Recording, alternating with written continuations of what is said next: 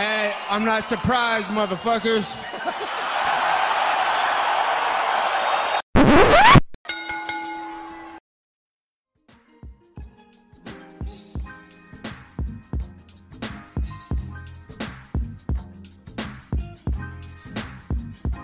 What's up, guys? Welcome to the Quartet Sound Off podcast today. I'm Josh Ivanoff. He is the one and only Angel Ortega. A lot of stuff to talk about today. It is UFC 264 fucking fight week, ladies and gentlemen. We are one day out from the trilogy fight. Dustin Poirier, Conor McGregor, number 3.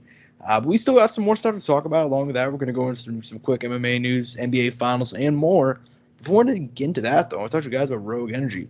Rogue Energy was founded in January of 2017 to be the best game drink in the world. They built the premium stack in the form of a delicious energy and focus drink. It is designed to replace unhealthy canned energy drinks, coffee, even traditional pre-workouts. Rogue Energy is sugar-free and is loaded with vitamins, antioxidants, and nootropics. They've designed Rogue Energy for the emerging professional competitive gaming market and continues to have fantastic carryover and success. Students, athletes, entrepreneurs, and anyone looking to optimize their mental or physical performance. If you want 10% off your order, use the code SOUNDOFF at checkout. This code SOUNDOFF at checkout for 10% of all your energy needs. Angel, my man, we made it. It is here. UFC 264 going down tomorrow night, T-Mobile Arena, Las Vegas, Nevada, sold out crowd. Before we even get into the preview, man, I mean, I know you and I have spent a lot of time just in the lead to talk about how hyped we are. We're one day out, man. Weigh-ins are literally about to happen right as we're speaking.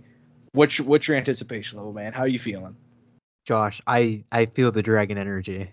That's probably one of the greatest ways to put it right now, Josh. I feel it all. I told you, we talked about this privately a few months back, how I hadn't had, usually sometimes like a while back during like big fights, I get kind of like, I get built up, I get a little antsy, like I get rolling, man. I was ready. I had this kind of the week before the fight, I'm like, oh fuck, man, or the day of the fight, or the weekend leading into that fight, I was ready, man.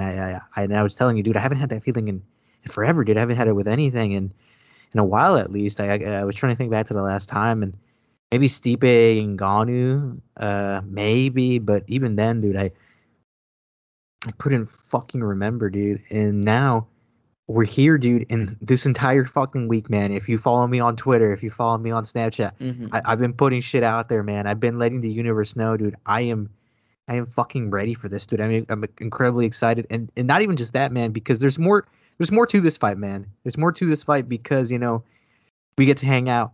We haven't hung out in fucking forever. We had been discussing that a while back, and it's fucking time, dude. Now we get to finally hang out. We're having a big get together, watching the fight together, and obviously that's a big portion of what we're doing as well.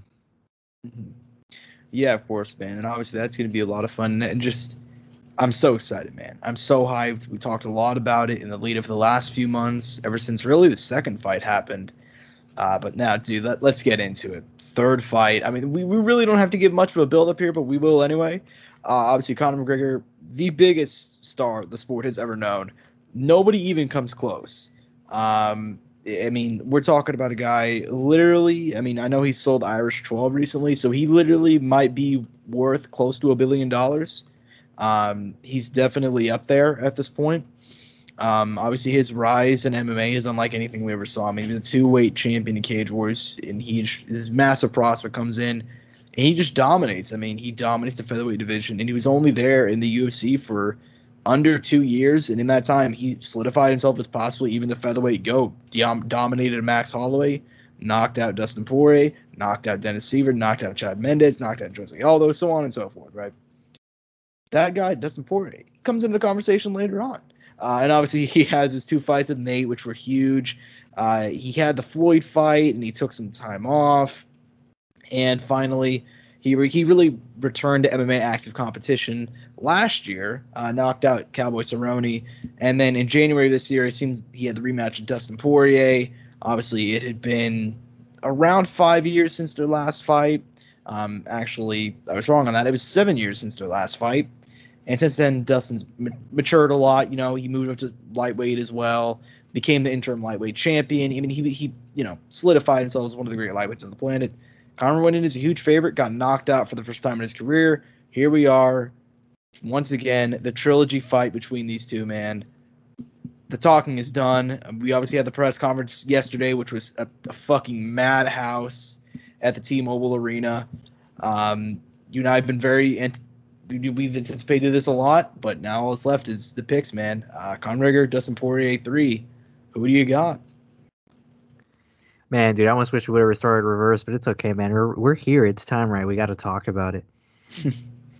Dude, there's a lot going on here. I've discussed privately with some people that I know, and I think I might have brought it up to you at some point, maybe last week when we were leading into this week regarding this fight, and kind of how, maybe depending on the outcome of this fight, maybe even win, lose, draw, whatever it may be. Well, no, I wouldn't say if there's a draw, I feel like Conor would fight again, but win or lose, I feel like Conor could retire after this fight. I could see it, especially if he loses. And after yesterday's press conference, man, and seeing Conor back with the suit, throwing shit, talking shit, and looking at all the clips leading into this fight and everybody showing everything on, I'm not ready for the era to end, dude. I'm not ready for Mystic Mac to go, Josh. I'm thinking Conor fucking McGregor. I want to see the adjustments made. I want to see the third round knockout. It was 1. It was 2. I'm predicting the third. Oh my God, he's going third round for Conor McGregor. Okay, interesting move there. Because historically, Conor McGregor, I want to say, I don't know for sure because I'm a dumbass. I don't have everything in front of me. I want to say he's never gotten a third round finish. I don't think he ever has in his entire career. I'm on the topology, so keep speaking. It's been all You're number correct. 1 and number 2. You're right. Exactly. So that would be a first, and he's historically a guy that gasses out, especially near the end of the second, although he has looked good in recent fights. I'll give him credit. Look, man, I went into the last fight, like I picked Conor last fight. I know we both did, and I was like kind of hesitant. I was like, Dustin's not the same guy, and on paper, like, it's hard for me to see how Conor wins this. But I picked him anyway, and then we saw him get knocked out, and it's like, going to the third one, man, it's like, Dustin, he has all these great attributes, right? He is he's not a cardio machine. He's not like he's not a Max Holloway type, but the dude does not gas either. He has an amazing chin. He got knocked out once by Conor, and that was 7 years ago, and then he got knocked out once by Michael Johnson, which is 5 years ago. Since then, we've never even, he's only been finished twice in a 34, fight career. And it's tough, man. He obviously worked in the leg kicks well. His wrestling has improved a lot over the years. His jiu-jitsu is still phenomenal. Like I said, it's hard for me to see how Conor gets it done. But I'm going to go on Conor McGregor all the way, my man. The story doesn't end here. The show goes on. We don't want it to, man. We don't want it to. And I know I cut you off a little bit there, man. But even the fighters are picking Conor because they know how much better it is having Conor around. They even talked about that. I don't know if you saw any interviews, Josh. But they were like, man, the sport's better when Conor's around. We get paid more. Our pay goes up. It's a fact of life.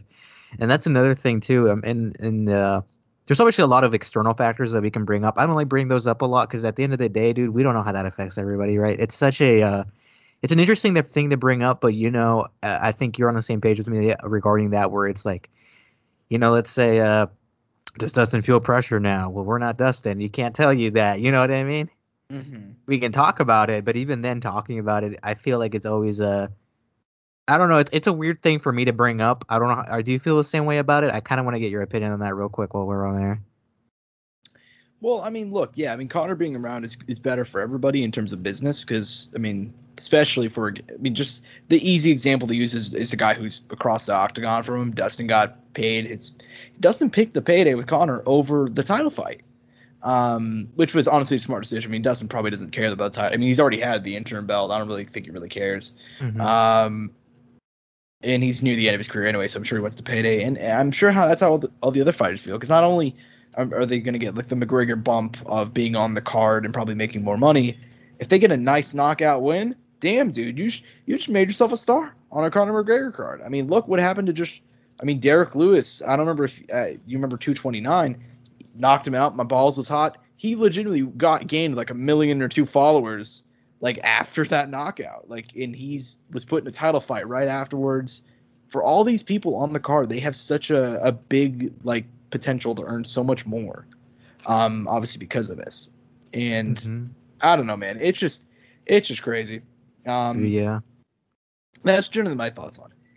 Yeah, and then you highlighted that, but regarding like people just talking about external factors like pressure, crowds, and stuff like that, what's your opinion on that? Say that again. Like just people's opinions on, or okay, there's a crowd now. You know, the crowds are going to be against Dustin.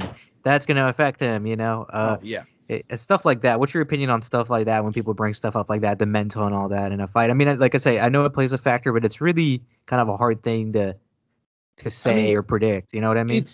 Look, I think some fighters do excel in the more quiet atmosphere. I mean, now granted, there were fans there last time, but it was 2,000, I think. Nothing like compared to 2,500 maybe. Nothing compared to 20,000, man. Nothing compared to 20,000, especially 20,000 that are all going to be against him. I mean, he was getting booed at the presser yesterday. Let me put it like this. I think if this was Dustin Poirier from 5 years ago, I think it would rattle him. I truly believe that. I mean, this is a guy. He even admitted that Conor got in his head in the first fight, and he really, went after him, and he got knocked down as a result. And you could tell Conor's trying really hard to get that mental edge back, and it makes sense, right? Because in that first fight, he really got in Dustin's head, man. I mean, you can go back and watch some of the embeddeds I actually did this week. Conor, like, people talk about him getting in Aldo's head or Eddie's head.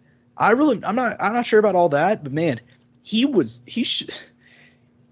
Dustin should have charged rent, bro. That's how bad it was. Like, Dustin came out completely different style. He was angry, he was pissed off, unlike anything I've ever seen, and he got knocked out. Second fight, they were all friendly, they were all cool. But I think Dustin's matured a lot as a fighter, and just like it's not weird, like as a human being, to where it's like I think he's gonna be fine, man. I truly think he is. I think he's at the end of his road. I think he even said it after his last fight. He's I don't really like this anymore, I think he's at the end of his road, and I think he realized, like, man, I really don't give a shit. I'm gonna go in there. It doesn't matter if the fans are booing me or if they're cheering me. I'm gonna go in there and do my job. And I think that's probably his mindset. I don't think the fans are gonna influence it too much.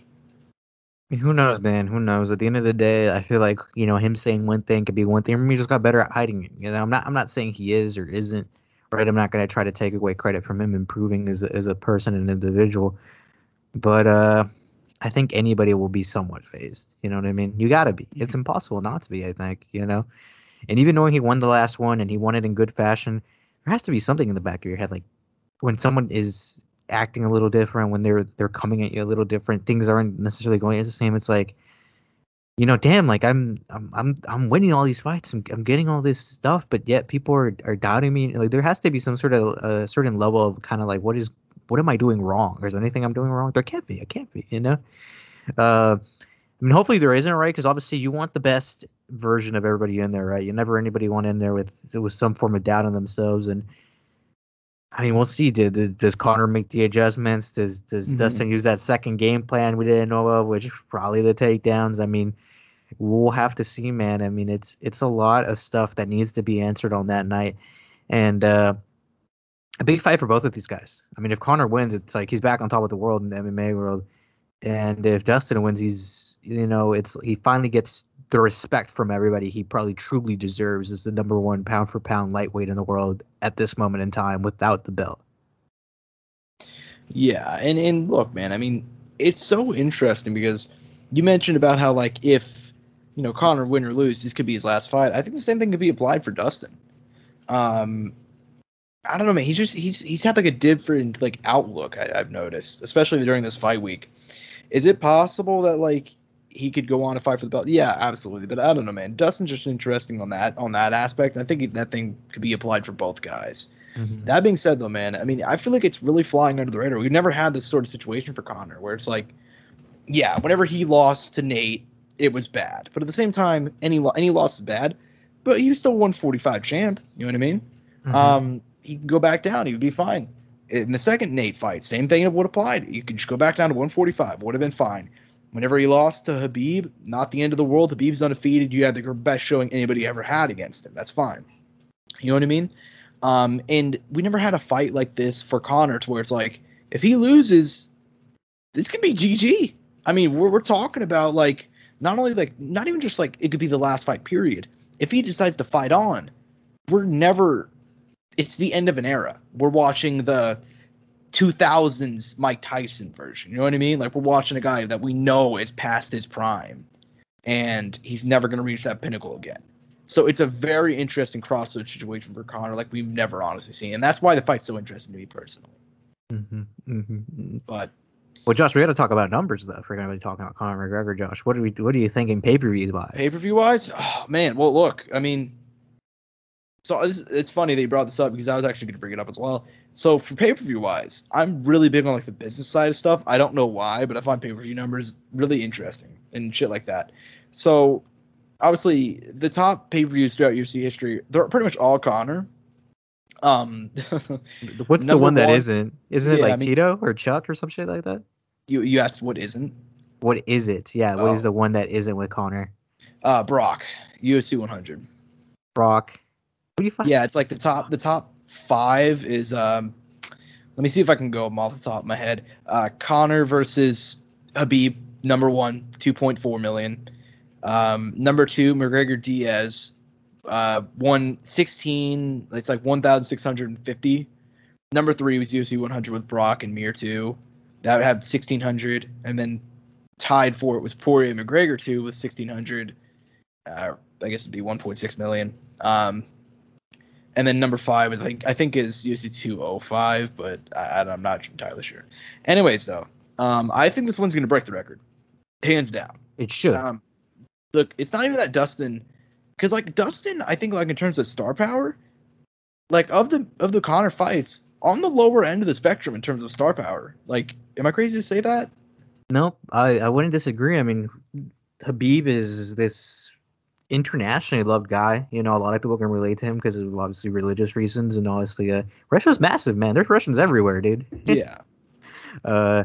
Diaz is the one guy who could lose, win, draw, you know, not show up, and he'd probably still be loved. You know what I mean? Aldo had a country behind him, you know. A nation, yeah. He was. Floyd we don't even need to talk about, but it's like I'd put him in that Alvarez, Mendez, Poirier, like those 3 are probably like the 3 like lowest of the spectrum of Conor like pay-per-view opponents, and yet they did 1.6 last time. And it's funny because like they did 1.6 for the opposite reason that I think they're going to go ahead and do it this time. Like so they did 1.6 because nobody was doing anything, and they had that fight in January and everything was still shut down. This time around, they're doing it in July. They're gonna have a packed stadium. It's the first real super big UFC card since, I don't want to say COVID ended, but since they started, you know, vaccine rollout and all that shit. So I think it's gonna go ahead and do massive numbers for that reason. Shit, and it's the summer too, right? That people are out of school, right? Exactly. So what are you thinking? I mean, I thought the same thing, man. I'm like, it could break, if not, get damn near close to breaking it, like be right up there with Khabib. It's kind of my mindset. I mean, I think without a doubt, at least it breaks 2 million, right? It has to. Yeah, for sure. I mean, I'm gonna go bold prediction right now. It's not gonna break 3 million, but it's probably gonna land 2.75, or it might get really close. I know, I could see it. Yeah, but as far as that goes, man, is there anything else you got left on the main event before we go ahead and move on? No, man, we highlighted it extremely well. I mean, we know all the factors go into it. We know everything that has been said has been repeated over and over again, and the changes that need to happen and everything that's occurred with it. I mean, we can't lay it out any better than anybody has, man. We know everything we need to know, and we've said everything we have to say. Fair enough, man. Fair enough. Moving on, co-main events. This fight very pivotal. Not really in the welterweight division. Neither one of these guys will get a title shot after this, which I think is stupid. But I bitched enough about the Colby situation. Gilbert Burns, former title challenger, coming off his loss to Kamaru Usman in February of this year, taking on Stephen Wonderboy Thompson. Wonderboy, 38 years old, but has won 2 in a row against 2 young guns in Jeff Neal and Vicente Luque, and he's making that final championship push of his career. Who do you got, man, in the co-main event of welterweight title hopefuls? You know, we talk a lot about interesting matchups on here and styles that make fights, man, or styles make fights. I mean, talk about kind of looking back at the old days of martial arts. I mean, you know, people before MMA kind of blew up, you know, people would talk about karate and kung fu and all this. And then along, UFC 1 happens and and the Gracies show up, and you know, we learn about jiu-jitsu as a whole world, and kind of it being such a major point in MMA. And I mean, we have it here, man. Jiu-jitsu versus karate, man. It's Gilbert Burns is a great jiu-jitsu versus Wonder Boy's a great, you know, point style fighting, karate stance. Man, dude, I mean, Gilbert has a tough one, man. Gilbert is still improving his striking. It's definitely not there yet. I think he can find himself in danger with a guy who like Wonder Boy. Does Wonder Boy put him out? I don't think so. I think it'll be tough to put him out. I mean, Wonder Boy just never had that kind of power, man. I mean, his kicks definitely can put Gilbert out. I don't know if Gilbert will get caught with a kick, and obviously with the kicks, there's a lot of danger because that can lead into a takedown. And obviously, I feel like if Gilbert takes it to the ground at any point, I mean, it's probably given that, you know, we will probably have a Wonder Boy loss. I don't know if Wonder Boy will get submitted. I don't think it's out of the question, though. But yeah, I think the story of that fight, of that night, is going to be, can Wonder Boy avoid the takedown, or avoid the takedown and preventing from the takedown leading to anything else outside of him just going down to the ground for a bit. Because if he struggles that whole night, he will have some troubles with it, and that, I mean, that will mean he'll definitely will lose. You know, like it's no secret, man. We know Gilbert's bread and butter is going to be the ground, and that's where it's going to go. And we know that Wonder Boy is going to keep it on the feet because that's where he's going to win. But I'm going to pick Wonder Boy for this one. I think he'll be able to keep this distance, move, be mobile, be able to stay at the outside the entire time, avoid maybe most of the takedowns, be able to stop the attacks. I mean, the man has a great team behind him, great training partners, has a lot of great advice coming in from multiple people. And I mean, he has every resource to be prepared for this fight. And same with Gilbert Burns, obviously. Both of them are coming in here very aware.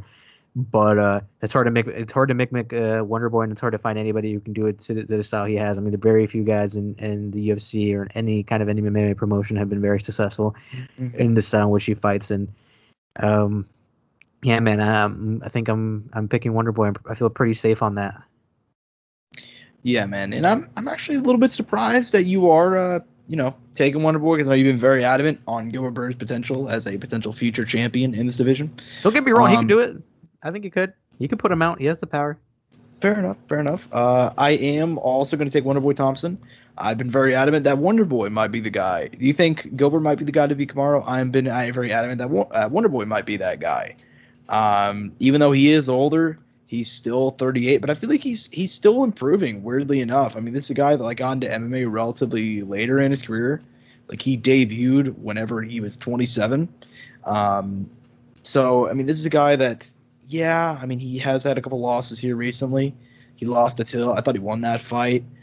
He also lost to Woodley back in 2017. I also thought he won that one as well. The only real clear loss in his book was the Pettis knockout. And since then, he rattled off 2 wins. I got Wonder Boy in this one, man. I think he's just going to outpoint him. I really think he's just significantly better as a striker. And I think especially in a 3-rounder, I think if it was 5 rounds, I'd give Gilbert better of a chance just because he has that time to catch him. But in 3 rounds, man, Wonder Boy has literally never lost a 3-round fight, so I'm going to go ahead and go with him. As far as moving down the card, big boys, swinging and banging. Tai Tuivasa, at one point, one of the more higher-rated prospects at the heavyweight division. He came in to the UFC whenever he was 24, and, he got some really nice wins. He beat Rashad Coulter, Silver Asker, Arlovsky, but then he rattled off 3 losses in a row, man. JDS, Blagoy Ivanov, and Sergey Spivak. After that, it really looked like things were probably going downhill for him. I mean, he was facing being cut. Nonetheless, though, he's returned back in a row, 2 wins via knockout, Stefan Struve, Harry Hunsucker. And now he's taking on Greg Hardy. Obviously, Greg Hardy, a controversial figure, to put it lightly, in the MMA world. Obviously, he was really, really hyped. Had his first professional fight on the Contender Series back in 2018. We've watched him have this kind of journey since then. And that journey has included, some ups, such as, the Maurice Green win, the Juan Adams win, the Smolakov knockout, and some low points. Probably the lowest point being his last fight against Marcin Tybura, getting knocked out in the 2nd round, the first stoppage loss of his career. An incredibly weird ride for him to get here, but now he's on the main card of a Conor McGregor fight. Interesting fight, interesting matchup. Winner here probably gets a top 15 guy. Who do you got between Tuivasa and Hardy? Interesting matchup, right? There's a lot of things going into this one that they're a big factor. Obviously, Taito also with ATT, Greg Hardy now focusing just with Rashad Evans. Rashad Evans working with him and a group of small guys, which something that I found out recently within the last days. I mean, man, Taito Iwasa fights similar to a guy that we really liked back when he was still in the UFC, Jorgen De Castro. It's just that Taito Iwasa is, does his own little thing, a little different. But I mean, you can see that in that Stephen Struve fight, he improved in his clinch game. I don't know if the wrestling will ever be used, or if it's even a factor, or if it'll even be used in this fight at all. I'm assuming it'll just be a stand-up war, which in heavyweight means that's maybe 1 or 2 rounds for us. Greg Hardy's an amazing athlete, man, and that's been spoken about a lot. I think someone said that who talked to Rashad privately, they were like, Greg Hardy's an amazing athlete, man. I'm very happy to be working with him and to hopefully make him improve in his career, because obviously, man, the man has holes. He's trying to get better every day. He's committed to the sport, and ever since he's been in MMA, man, someone did make a good point. Obviously he had a situation outside of the UFC when he was in football, but it's like ever since he's been in the UFC and been doing MMA, have you heard of anything that he's done lately? Which was a good point, Mm-hmm. Hopefully people change for the better. I personally like watching Greg Hardy fight. I enjoy his interviews. I think he's an interesting guy. I think he's a fun guy. Obviously he had a situation that occurred. So you're saying that you condone beating women, Angel? No, I never said that. I think you were twisting what I'm saying, Josh. Changing my narrative. I'm fucking good. I'm fucking with you good. Yeah, no, and I think at this point in his career, though, Taito Iwasa is kind of like on the better trajectory. He's kind of doing the right things. Don't get me wrong, though. It's heavyweights, man. Greg Hardy can come out here, put his lights out like nothing. But I think Ty has good hands, good speed, great kicks, and he'll be able to adjust. He'll definitely be able to be better to adjust to Greg Hardy rather than Greg Hardy being able to adjust to Ty. I think that's the one thing I'm thinking about really right now. I think Ty can make the in-fight adjustments quicker than Greg can. I think that's what will lead him to his victory. I think at the time when this fight got announced, I thought the matchup was interesting, a little weird. I didn't think these guys were going to meet yet and as far as their careers. But now that it's May, now that I've looked into it a little bit more, I'm like, it actually kind of makes some sense. So I'm a little happy with the matchup now. Big one for Greg Hardy, obviously. He needs it after getting that, having his first finish loss, and kind of to see where he's at. Because, I mean, if Greg Hardy comes out here and wins this fight, man, Greg Hardy's kind of back on the track that he was on. And it goes to show that going to Rashad Evans was a good choice. And obviously, we know Rashad. We were aware of Rashad. As far as his coaching skills, I mean, I'm not sure how that's going to be yet. We'll see. I don't know if he'll be in his corner, how that's all working out. Hopefully, we do see Rashad Evans in the corner because he talked about a return this year. Maybe we'll get a little interview there at some point. Maybe we'll sneak through when he's there during fight week, or the fight night, I should say. But yeah, man, I think I'm a big Taito Iwasa. My big thing is just I think I'll be able to adjust better to Greg Hardy than Greg Hardy adjusting the Ty. Yeah, I'm on the same wavelength. I'm much more of a believer in Taito Iwasa's MMA potential than I am with Greg. Like Greg, I think he's a top 15 guy. I feel pretty comfortable saying that. I think his record doesn't show that, and I also think that he's not being ranked also shows that. But look, I mean, that his last time out against Marcin Tybura, I thought he looked pretty damn phenomenal. I mean, he didn't win the fight. Obviously, he got stopped in the second round. But look, he was lighting Tybura up before that. And obviously, Tybura had to do a lot to survive and get to the second round, where Hardy obviously gassed because dude has asthma. He's a heavyweight, too, so he's not going to have good cardio. But regardless, I think he has potential to be a top 15 guy. It just, you know what, man? I'm much more of a believer in Tuivasa. Tuivasa is a lot younger. I think he has a lot better cardio, which I think is going to play a big deal in this. And he has a much better chin as well. I'm going to go ahead and take Tai Tuivasa, man. But I still think, like you said, there's a high potential for Greg Hardy, especially to bowl the upset. At heavyweight, anything can happen.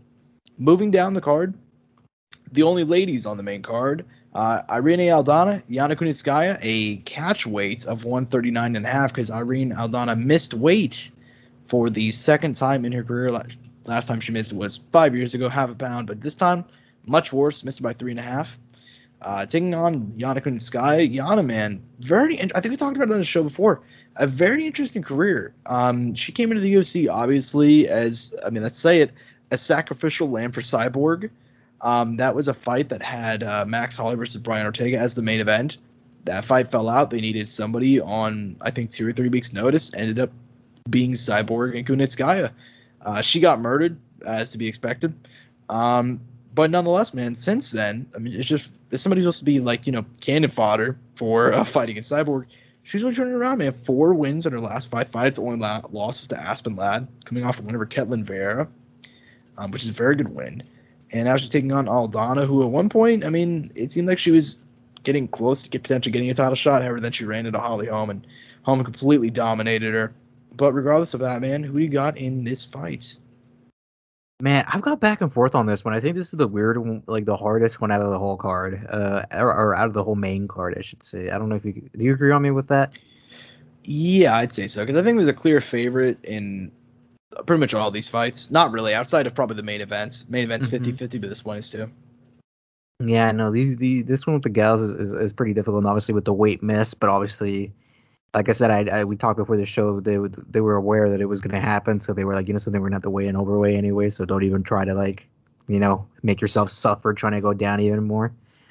I mean, obviously some big factors going into this, obviously her weight miss, as well as the fact that she did have COVID at one point, and she had a tough time with COVID as well, and we know that all fighters that have had COVID have had a negative record coming back when you put them all together. I mean, obviously, I imagine for her sake, she's obviously wanting that to change. She wants to make that change. This is a tough one, man. I really don't know, because I feel like at this point we kind of know Yana's game. We know she's gonna strike against the grapplers, and against the grapplers, she's gonna try to take them down. And I know in Irina's last fight, she got taken down by Holly Holm at some point and got decently controlled at the ground at one point, if I remember right. And it's weird because Irina has the best percentage as far as takedown defense in that division, which is a fun fact if you didn't know that. I'm curious to see what happens. I'm curious if Yana does anything with that, maybe anything special.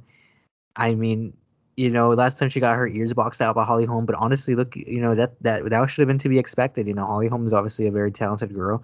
Irina tried to fight a game that Holly has done a lot longer than her and was a lot successful at it outside of MMA, and it wasn't a smart idea. I honestly think this is kind of a pick'em fight, dude, in secret. I don't know. I think I'm gonna go Irina. I think she'll be able to keep it standing up. I think her not forcing herself to deplete herself anymore will help her a little bit. Obviously, it sucks for her opponent and for herself because of the purse forfeit. And obviously, everybody wants to be on an even level playing field and everybody wants to make weight, but sadly that didn't happen. Mm-hmm. I think Irina will come out here and have a good performance. Yeah, and look, I mean, like you said, it's a pick'em fight. I'm going to go the other way. I'm going to pick Yana Kunitskaya.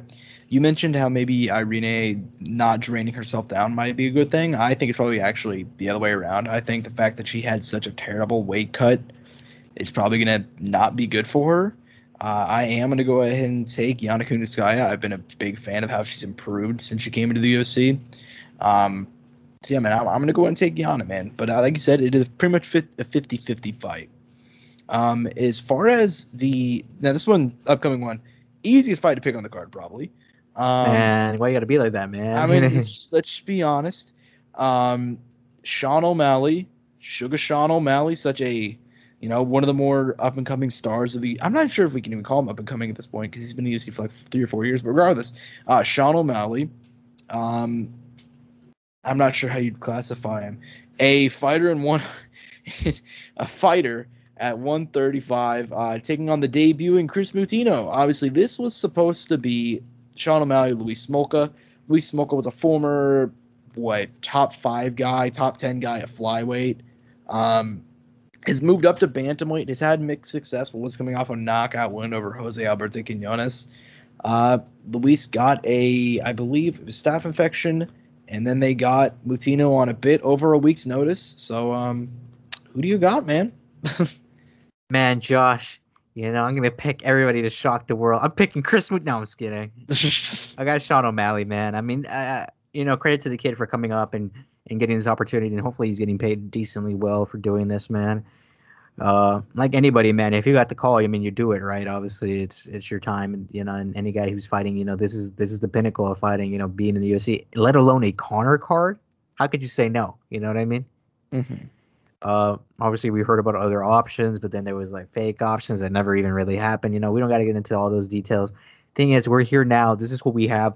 Hopefully the kid comes out here and has a good performances. He's coming off 2 finished wins, one in the second round, another in the third round. His last one was a triangle choke submission, and that was what is that, 2 months ago now. Obviously, you know, I saw him on the on the embedded, and he had a Mitch there, Mitch from the Ultimate Fighter. Which, spoiler alert, if you haven't watched it, Mitch did get eliminated. So Tough. Very talented kid, though. We're not gonna get into that now, though. But yeah, man. Yeah, no. He hopefully he comes out here and has a good performance, man. I hopefully he can come out here and earn some respect. If not, and if he gets the win, man, I mean, wouldn't that be amazing, Josh? I mean, a week's notice, comes out here, beats Sean O'Malley somehow, like that. That'd be some shit, wouldn't it? Yeah, I mean, it's not gonna happen, but yeah, it would be a cool story. Man, Josh, just wait till he fucking Emmanuel rolls his leg and gets him in a leg lock, and it's just over. Dude, I just look. This is, you know what the worst part of it was is whenever like Sean's opponent fell out, I was like, oh damn, they're probably just gonna get some poor regional kid, man. Like instead of a fight I actually want to see, they're just gonna go get some regional dude. They didn't want to bring Ray Borg back, man. They didn't want to bring Ray Borg back from wherever the fuck he's fighting at now. Abu Dhabi Warriors, I think, is the promotion Ray Borg. Oh, he's fighting over there in UAE.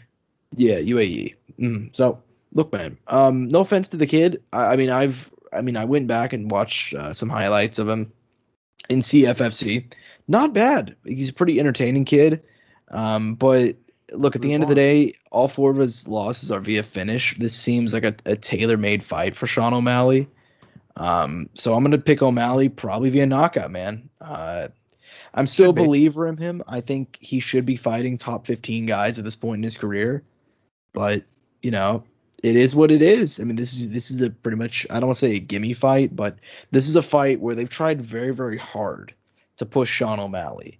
And they keep on putting him on like these big cards because they know how much of a draw he can be. I mean, he was back in the day. I mean, he was supposed to fight on Conor versus Cowboy, I want to say.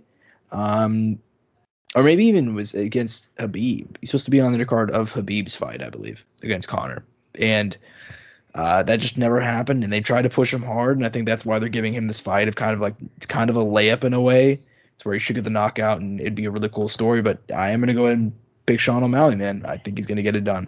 Yeah, But I was going to ask you, Josh, before we move on, because I know we're going to move on here. You said he has a call-out ready. Who is he going to call out? I think it's going to be Dominic Cruz.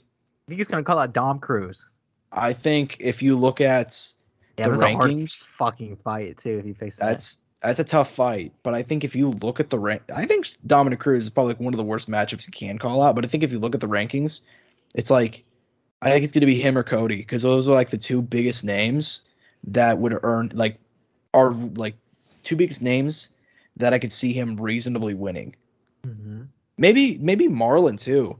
Because I mean Marlon's already booked. Which Marlon? Marlon Moraes or Marlon Chito Vera? Okay. Moraes. I don't think he wants to fight Chito again. Not saying he's scared. I just don't think he sees the benefit. No, neither. Mm-hmm.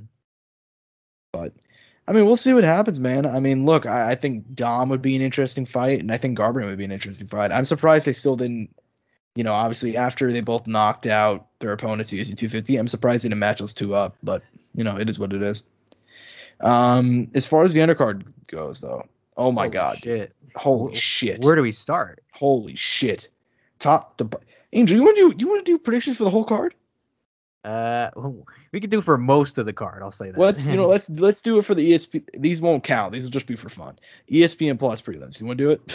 Yeah. I'm down. All right, yeah. Welterweight fight: Carlos Condit, Max Payne Griffin, the greatest nickname in MMA. Coming off of back-to-back wins. Obviously, he's been in the UFC for a while now. He's been in the UFC longer than you would expect. He's had a deceptively long run, 5 years, debuted against Colby Covington. Taking on Carlos Condit. Obviously, Carlos he's one of the OGs of the game, man. Former WEC champion, former UFC champion. At one point, he lost 5 in a row, and it looked like, honestly, his career was pretty much done in the books. Nonetheless, he ended up persevering, dude, after losing to Chiesa via Kimura. That was the 5th loss in a row. Comes back, beats Court McGee, beats Matt Brown. 2 wins that have, based off of their last performances, have aged nicely, dude. Who do you got between Max Griffin and Carlos Condit? Oh, man. At one point in time, Max Griffin was kind of, coming to UFC, he had a nice little trajectory. Obviously, things didn't go exactly the way when he came in. He had tough fights. He beat some good people. Beat Mike Perry in Miami, heartbreaking. I think it was Miami. Beat him in Florida, I believe. Carlos Condit, man, longtime veteran. We don't need to get into all his accolades. We know who he is, the natural born killer, baby. You know the vibes. Fun fight. I mean, they've been putting him in good, proper matchups for this point in his career. Can we say that?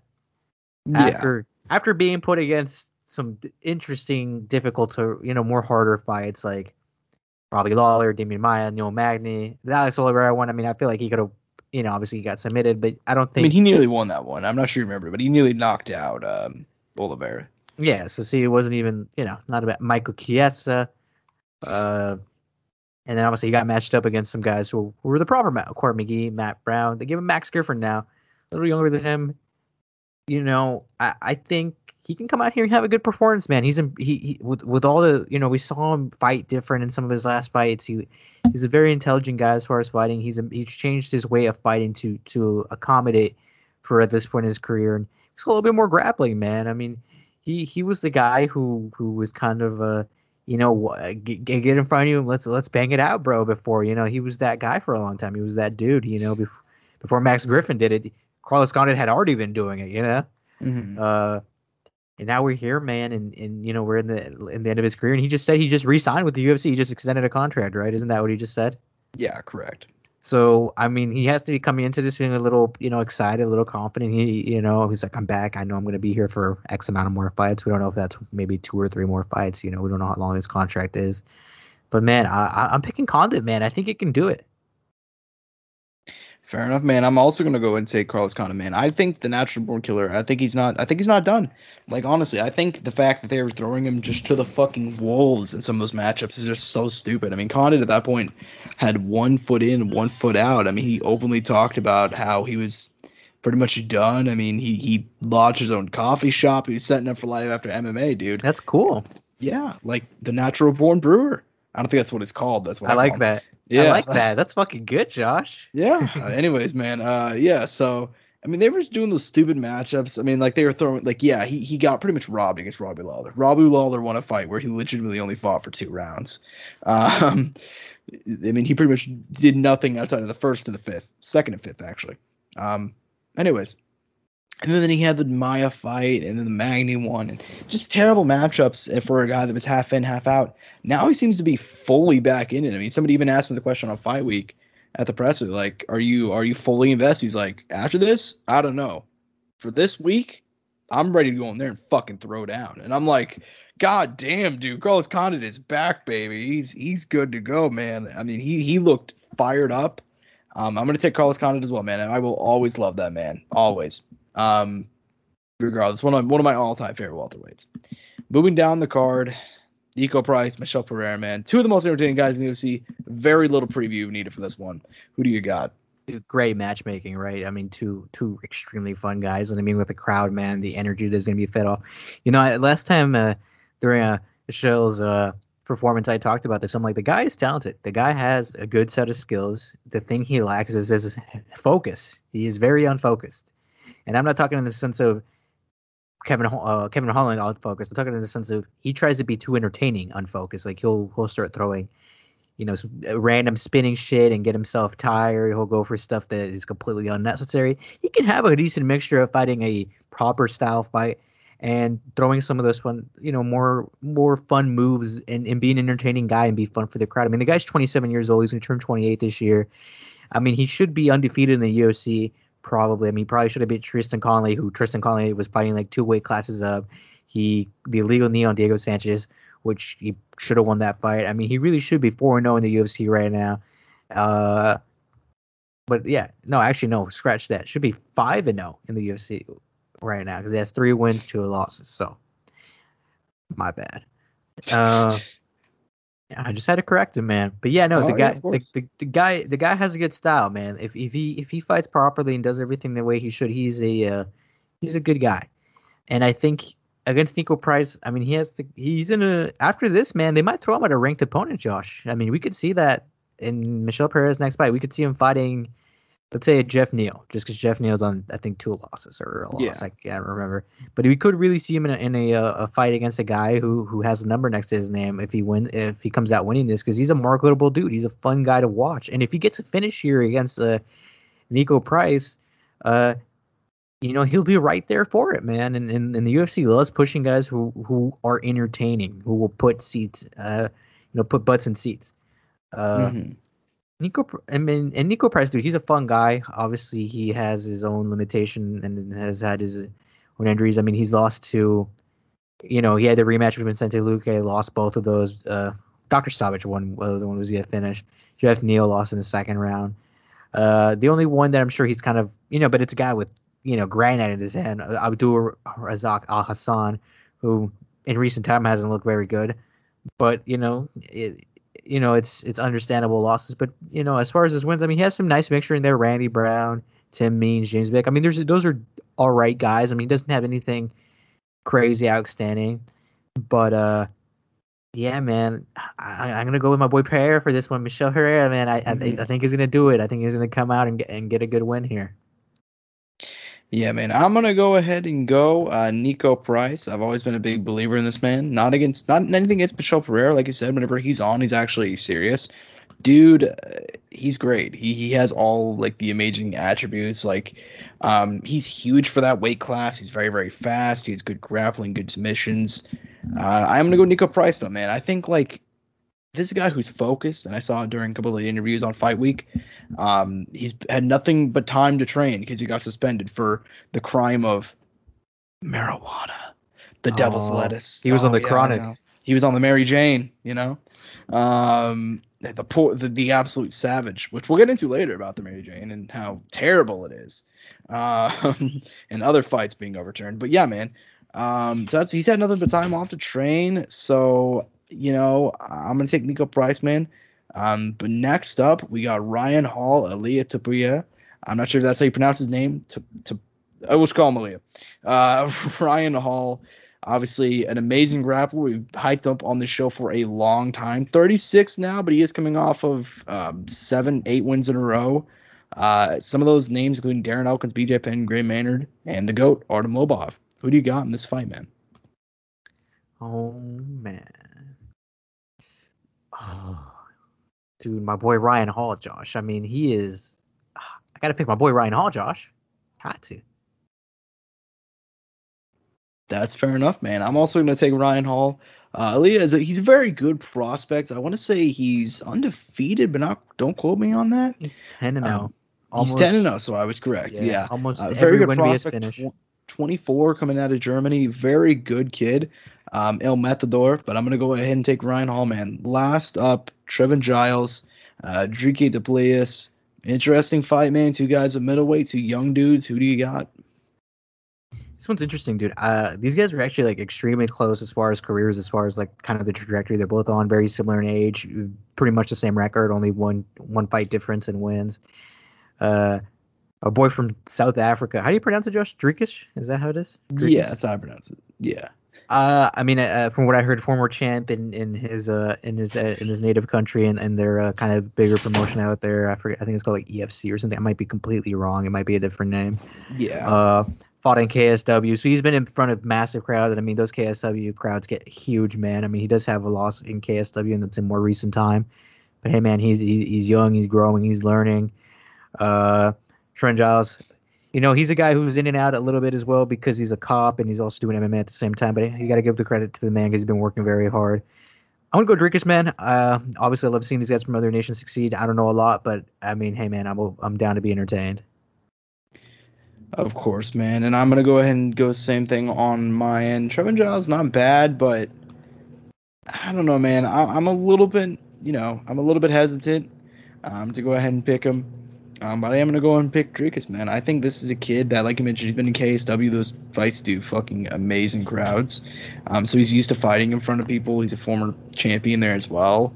So I'm going to go and take him, coming off a knockout win over Marcus Perez as well in his UFC debut. High hopes for this kid, still only 27. As far as the rest of the card goes, man, I mean, we got Jennifer Maia, Jessica Eye on the early prelims. Mario Akhmedov, Brad Tavares as well. A couple of other fights there as well. Is there anything else you want to say on this card before we go ahead and close out? No, man, I'm just super excited, man. The prelims are definitely interesting. I mean, we got Brad Tavares back, Jessica Eye. Just to highlight a few, there's more there. No disrespect to people I didn't name. But yeah, man, I mean, it's tomorrow night, Josh. I mean, it's gonna happen. I'm so ready. You know, we've already discussed it plenty enough. We finally got our thoughts out there. We finally said what we had to say. I'm ready to get into this MMA news. Same here, man. We're gonna do some rapid fire news, Angel. Rapid fire. Just give me your quick thoughts on each of these subjects. Well, it's about time. Nick Diaz finally has a return date. Apparently, it's all worked out on the side of Nick Diaz as well as his opponent. Apparently, it's entirely a UFC thing, them figuring out the date. But apparently what they're aiming for is Nick Diaz versus Robbie Lawler 2. They're aiming for UFC 266 in September as the co-main event. A rematch of a fight that happened 17 years ago. Holy shit, man! As a Nick Diaz and Robbie Lawler fan, I'm instantly hyped. What are your thoughts, man, about this being the fight? Is this the fight to make for Nick's return? Dude, I mean, as far as kind of a name that's still around like that's kind of a legend and somewhat close in age, right? You know, you can only get so close. I mean, dude, who else do you want, right? Honestly, Robbie's this is not a bad fight for Robbie. I don't think it should be, right? Mm-hmm. I think it's very interesting. Just because, as you mentioned, both guys are similar in age. They are both similar in mileage. I mean, I think we know what Robbie Lawler kind of is at this point. He has not looked good in his last few fights, not at all, especially not since really the Askren fight, which is over 2.5 years ago at this point. Nick is a very unknown quantity. He wanted to fight a big name.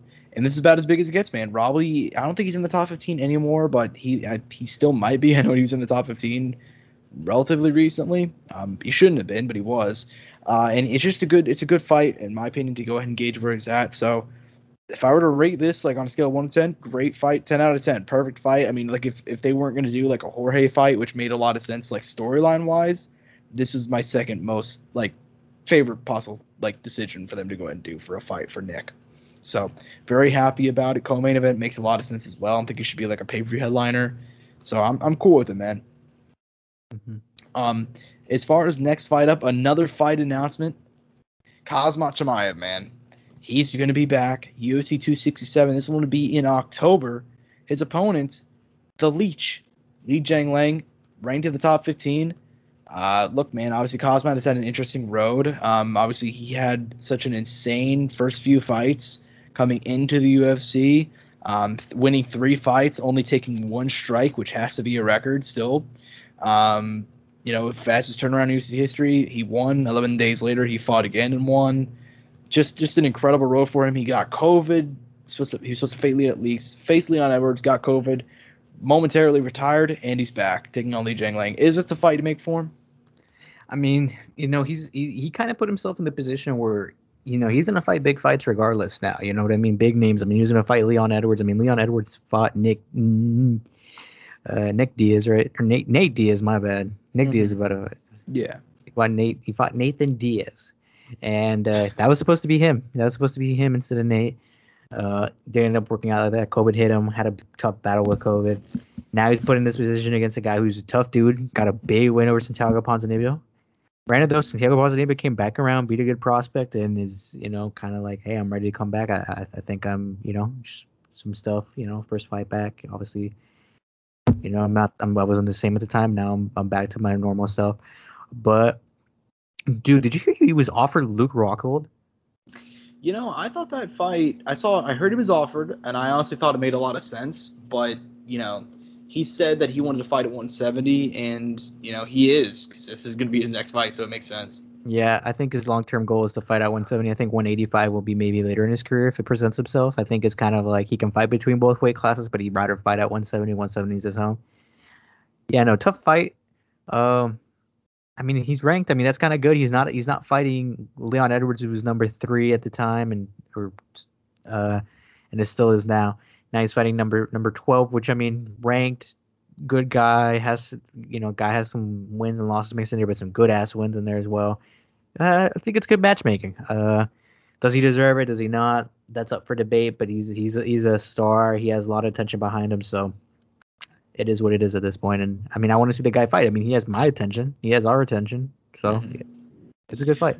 Yeah, for sure, man. I'm kind of on the same wavelength. I said it on Twitter whenever this fight got made. I was like, this fight is like a fight that should have happened originally for Khamzat, because look, he clearly has a lot of potential, but they were immediately like prone to throw him to the wolves, and I just did not like that. So I mean, I'm glad he's fighting a guy of commensurate talent. We're gonna see where he's actually at, because the Leech is a straight up G, dude. He's very, very underrated.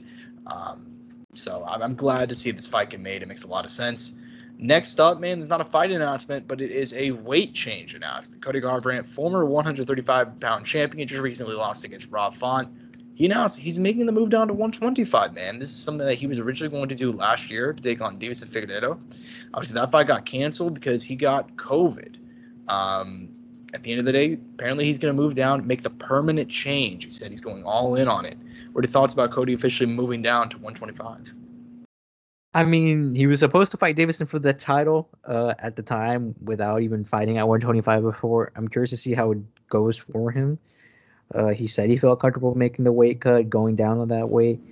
I mean, he's been champ before at a different weight class. I mean, if he can do it at 125, I mean, that'd be impressive. I mean, if his power and his chin and everything carries down well, I mean, I don't know why not. But, I guess he felt like this was the proper change. I mean, it's for some guys, it's good. A lot of the times, it's guys moving up, moving rather than down, and they're more successful. So, I guess we'll see how it goes for him moving down instead of up.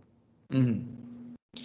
Yeah, man. I'm way more interested in this move, especially considering in the Rob Font fight, man. I mean, it's not why he lost, but I thought he looked a lot smaller. Oh yeah, I thought the same thing.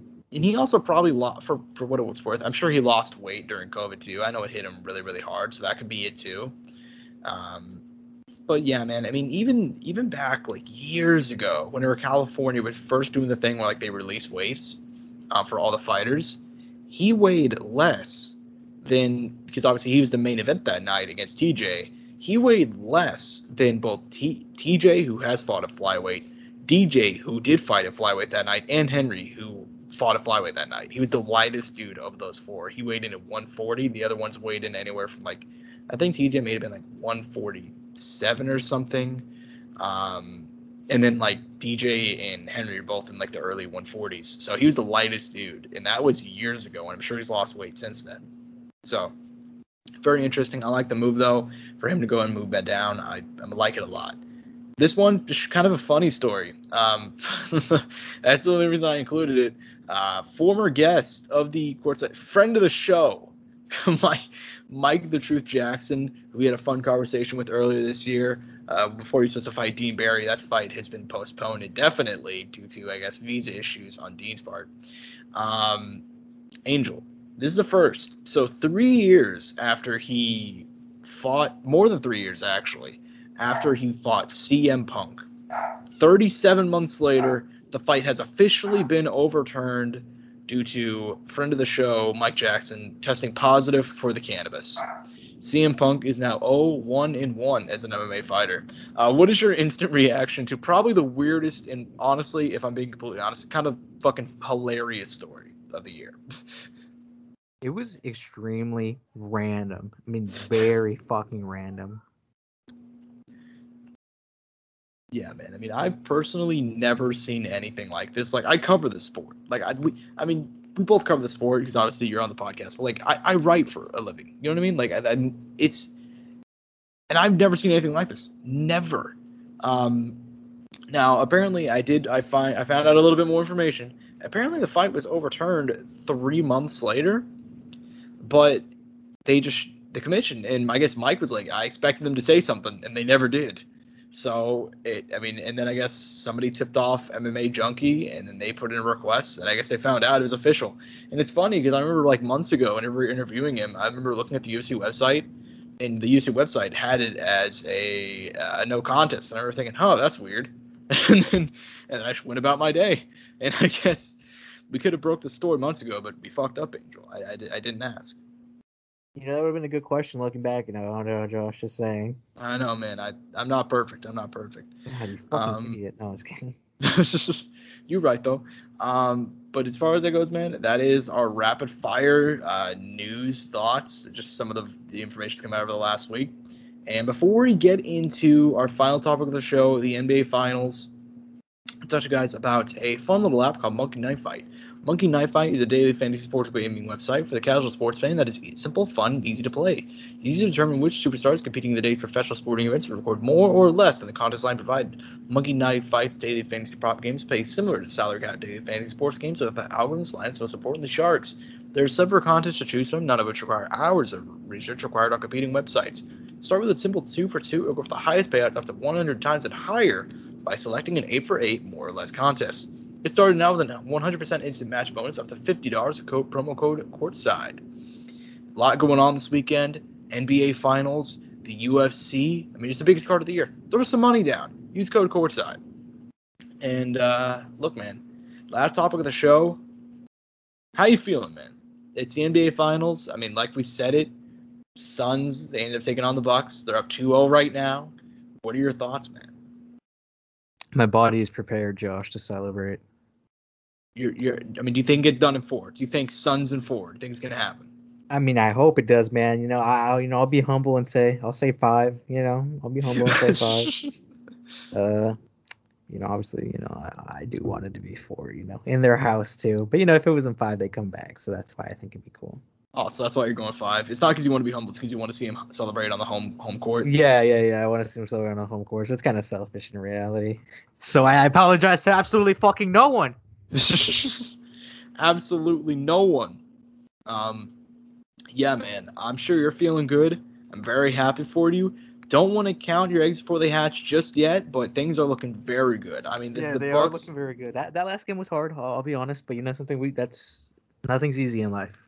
Yeah, and look, man. Whenever it's like, you in that fight, it was a tough fight. Fuck, I'm thinking in MMA terms. It was a tough game. Man, but we fought for it though, Josh. We fought for it, man. Yeah, I'm just using the wrong terms though. It was a fight, but yeah, it was a tough game. But you guys still won by 10. And you were winning for the vast majority of that game. It wasn't like, you know what I'm trying to say? They had the best possible performance they could have gotten out of Giannis, and they still lost by double digits. That's a really bad sign, dude. But look, it is what it is. As far as that series goes, and as far as the show goes, you got anything else before you want to go ahead and close out? No, man, I'm just excited. I just sent you a picture on Instagram that was posted by ESPN showing everything going on this weekend in the world of sports: tennis, soccer, basketball, WNBA, baseball, and MMA. Man, it's a filled week, man. NBA Finals 2021 ESPYs, Home Run Derby, UEFA Euro 2020 Finals, WNBA season continues, Wimbledon Championship, and UFC 264. It's a packed week, man. Sports is popping off now that we're back. Mm-hmm. Obviously, the world isn't fully normal. There's still a lot of countries that are still going through a lot with COVID and are being affected a lot. And obviously, we are blessed to be here. And COVID fucked up a lot of people's lives. It fucked up our lives a little bit. But hey, man, we stuck through it. We still made episodes. MMA came back. We're on top of the world right now. The show is killing it, and we're excited to come back next week and tell you guys what happened, because obviously there's a lot on the line here. There's a lot of stuff going on, and we have a lot to discuss. For sure, man. I think you just went and laid it out pretty well. There's a lot going on this weekend. Very, very excited. I'm very, very hyped, especially for UFC more than anything else, man. I'm ready to go. I'm fucking hyped. Yeah, man, I hope you guys enjoy the show as always. I know you've been getting a bump on YouTube recently. I've noticed that, and I appreciate it, and I appreciate everybody who's always supported the show. It's a very big week for us, and yeah, man, I hope you guys enjoyed this episode as always. I'm at Josh Devinoff on Twitter. He's at Angel_Ortega_01, at Courtside Sound 1 on Twitter. That's all we got. Peace and butt grease. Mouse click.